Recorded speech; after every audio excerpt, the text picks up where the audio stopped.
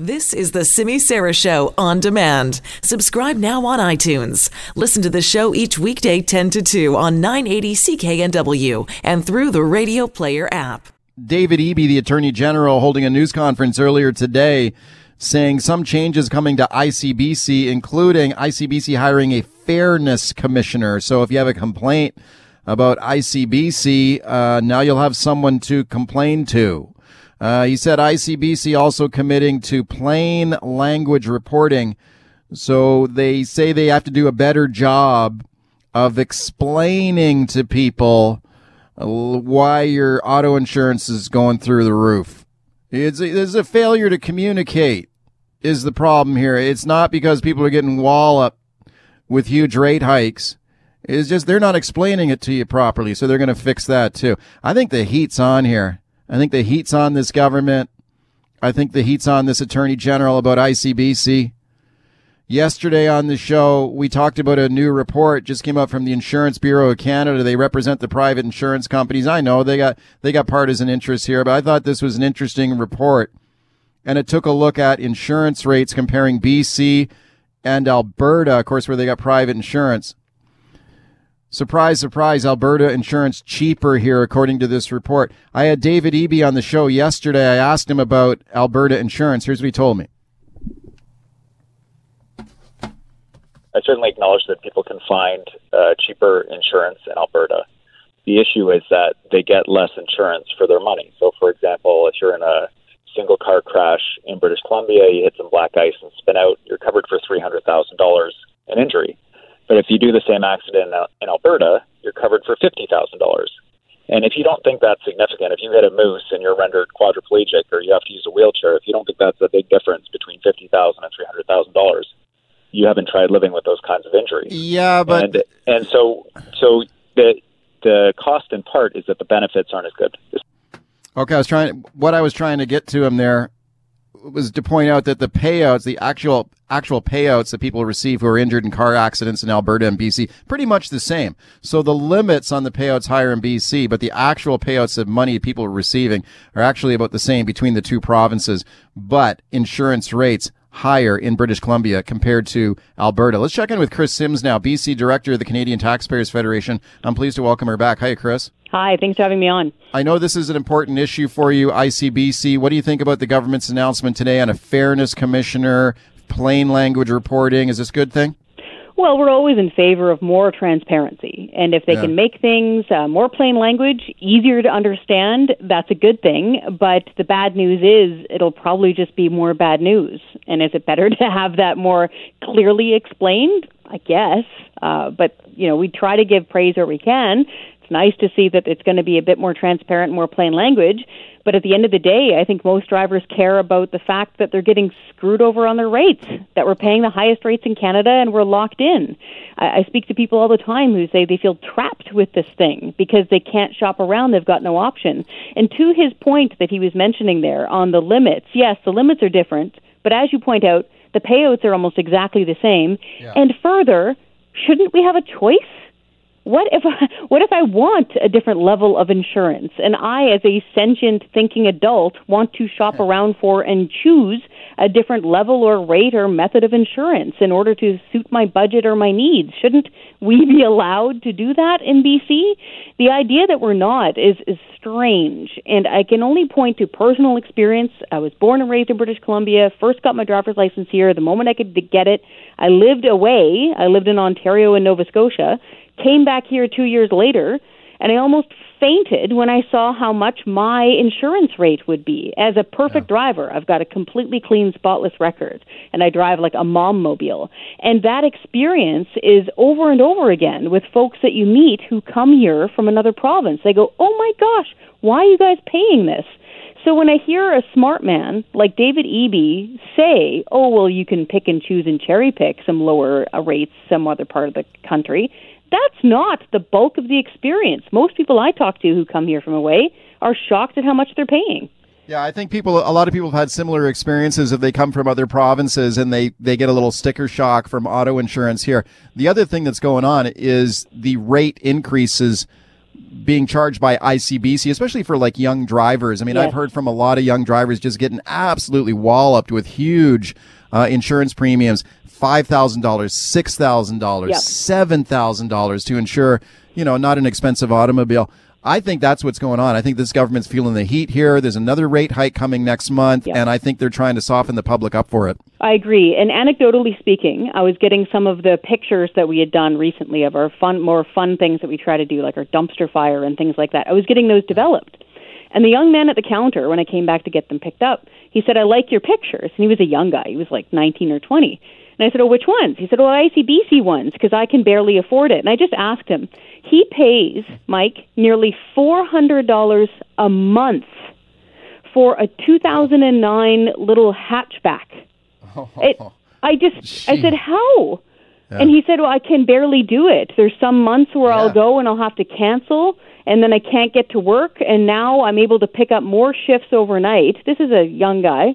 "And I'm able to just afford insurance." He said, "Before that, I was hoping to try to share a car with a buddy, but now I can't do that." Like, if I had had that kind of albatross around my neck when I was a young person striking out and making some money and getting jobs, I wouldn't have been able to. I would have been stuck at home. Yeah, this is why I think this is a political problem for this government, because as we get closer to another election, I think the Liberals are going to try and make this an election issue, and I think it could be a good one for them, depending how they frame it. Now, have a listen to this, Chris. Yesterday on the show, I spoke to BC Liberal leader Andrew Wilkinson, and he has been highly critical of ICBC, as you know. I've been trying to pin him down for months on exactly what a Liberal government would do to fix ICBC, and he's kind of does the duck and dodge thing usually. But yesterday I kind of pinned him down a little bit. Here's what he said. I'm a lot less worried about ICBC and a lot more worried about British Columbia and their ability to get by and afford to live in this province.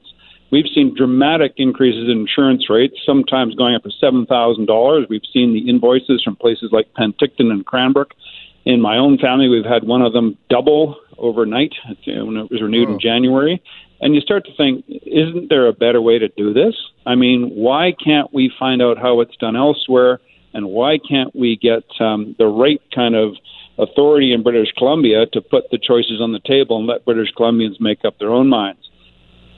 Okay, he also said that he believes ICBC should compete against the private sector for basic auto insurance, and I know that caught your attention.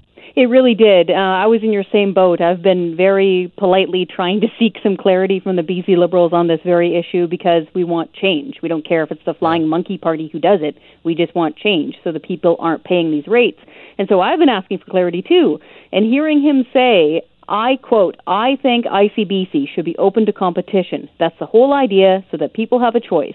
If ICBC can compete in that marketplace, then we might still have ICBC, but this idea that somehow you're going to privatize a company that loses $1 billion a year, who's going to buy that?" He clearly said he thinks it should be open to competition. Here's the automatic comeback to that argument from people who support ICBC. They say if you do that, if you break up ICBC's monopoly here and you make ICBC compete against these private companies and give these private companies a piece of the action, these private companies, all they care about is profit. They are going to cream off the lowest risk drivers, and all the risky drivers that are getting into accidents and texting on their cell phone behind the wheel, they're the ones who are going to get stuck being insured by ICBC as the insurer of last resort.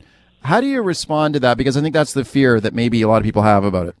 So I'm not an insurance expert, but I have read a lot about this. And the way I've had it explained to me, and again, I've lived in other jurisdictions that have open private competition for insurance. In Ontario and Nova Scotia, I paid way less. Way less. I went to one broker, they compared a whole bunch of different rates, and I picked the best one. So it was just a huge amount of money I saved. So this is how I imagine this would work. They fully compete, period. The good drivers, guess what? If you're a really good driver and you're low risk, you're going to pay less for insurance. That's how this works. If you're a really crappy driver and you're getting into constant accidents or speeding tickets or texting, you should pay more because that is how the risk works. But this is the key, and I've heard it explained before, this notion that somehow there are hordes and hordes of people, young people or people who get in all these accidents who are uninsurable and wandering the streets of Ontario. I worked in talk radio for 15 years. Not once did we get that phone call. Not one time saying, I can't get to work because they won't insure me. What they do is the different companies all go in together and they take turns insuring a high-risk person. So it's almost like where you say, this is a weird analogy, where you have like a low-cost spay and neuter clinic, something like that, and the veterinarians come in and they volunteer their time and they take turns. They do shifts. That's similar, as I've had it explained to me, what private insurance companies do. Okay. They say, okay, so Mike is a big risk. He costs a lot of money. Let's move him around until he gets a better driving record. We'll each take turns, and then eventually his premium will go down because he hopefully becomes a better driver. Doug in Port Moody, hi. Mike and Chris, just a quick story. I'm a 61-year-old driver. I haven't had an at-fault accident ever. I haven't had a traffic ticket since I was 17 years old. So with the announcement, was it last summer, about the changing rates and good drivers paying less and bad drivers paying more, right. I was really looking forward to what would happen in mid-January. I went and renewed, and my insurance slightly went up. Yeah. Right, went up. Yeah. So the only way I was told that it could go down is if I was 65 years old. So to me, that kind of seems backwards. At some point, you would think my faculties or my reaction time might decrease. Once again, it was a marginal increase, but it went up. So if I went up, I don't know who's going down. Okay, Doug, thanks for the call. Well, I guess the situation, Chris, is that for a guy like Doug, who's a safe driver and's got a clean record, that his insurance went up, but if the government hadn't changed the system, it would have gone up even more. Yes. So I guess the government's saying, well, people are going to pay more, but if you're a good driver, you'll pay less more. Yes. Okay? It was an interesting point when they first made that announcement, and I found it kind of sad. They said bad drivers will pay more, good drivers will pay less than they otherwise would have been. Yeah, right. Less more. Less more. Yeah. That's correct. Yeah. That's too bad. It's really too bad. Yeah, Doug, you should be happy. That's the thing. You should be happy that your insurance rate's only going up a little bit. James in Pitt Meadows, hi. Hey there. I just came back from working in Calgary for a year, and really a lot of the things you're talking about are no different. My kid could not get insurance for anything under $7,000 because he's considered a male, young, newer driver, and that put him in the highest category risk. So if what I'm hearing from you, it doesn't sound like any difference. Now, my insurance was significantly less, but I heard nonstop horror stories from people I was working with about what happens when these private insurers go to battle over each other to see who's going to pay. There are two sides of it. You're right. And I guess the argument from the private insurance companies, Chris, is that if you don't like the rate you've been quoted, you can go to another company. And that's the thing. Yeah, I think that's the thing. A lot of people, hopefully your rate will go down, but at least you'll have a choice. I think for a lot of us here in BC who want to see open competition for ICBC, for auto insurance, is that we have no choice right now. Right. We are being forced to pay whatever this is, and it's over $1,800 on average per person per year, and we've got no option. That's what I find most upsetting. David in Abbotsford, hi. Hey there. Hi. So after listening to your show yesterday, about 15 of us just decided to do a quick little survey right across Canada using our trucks, our ages, and our driving experience. Most of us are all in our 50s to early 60s. And some of us had previous driving experience in Alberta, and I will disagree with what they say about Alberta rates because they are way more. But after all of it's said and done, Manitoba has the best and cheapest insurance. So not only the two things we looked at, one was the cost, and the second thing is what you get for it in an accident. Manitoba has the best program. They will use replacement parts. They pay out claims at a higher level. They have less claims. They have less hazards, but it's a publicly run program. And so Saskatchewan follows second. BC was after that. Alberta, Ontario, and then Alberta was last. Okay, thank you for that. This is like music to the ears of the government here to hear a call like that because Manitoba's got public auto insurance. Chris. It depends on where you look, too. So we did a study a few years back. We got 30 seconds, Chris. Sorry, very quickly. We did a quick study a few years back, and Quebec has a weird system where private insurers cover the physical car and the public covers the body. They've apparently got the lowest in all of Canada. So it depends on where you look. We just want an open competition. We want choice. People shouldn't be forced for this. The heat's on. I think this is going to be a big issue going forward. Thanks a lot for coming on. Thank you. Chris Sims, Canadian Taxpayers Federation. Had a lot of calls there. If you didn't get through, phone me on the buzz line. Leave me a voicemail there, 604-331-2899.